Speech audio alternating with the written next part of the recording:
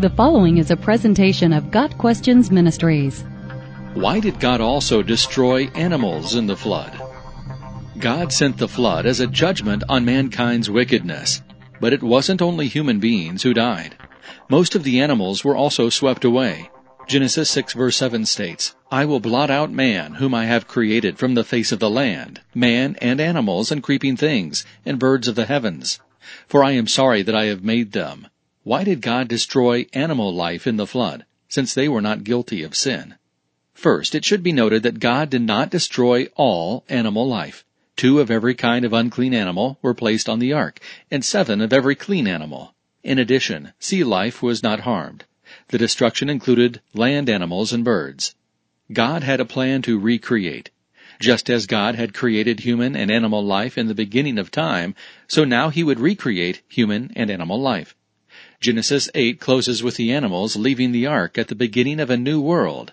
They went with a command to go forth and multiply.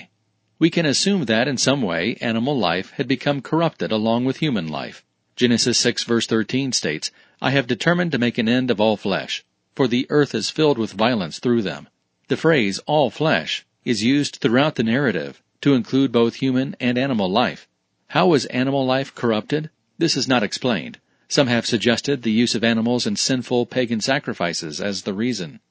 Others have considered that the violence filling the earth was due in part to animals.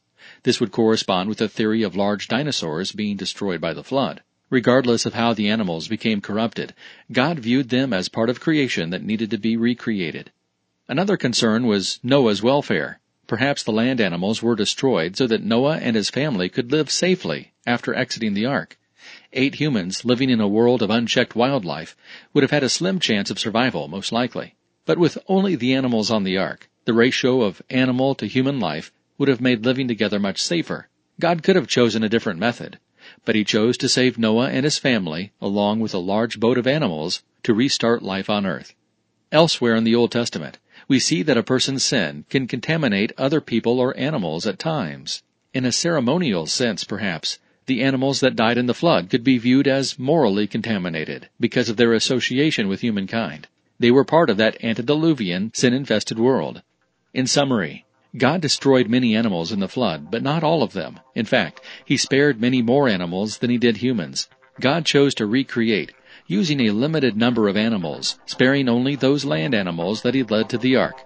After the flood, God provided for a safe coexistence between human and animal life.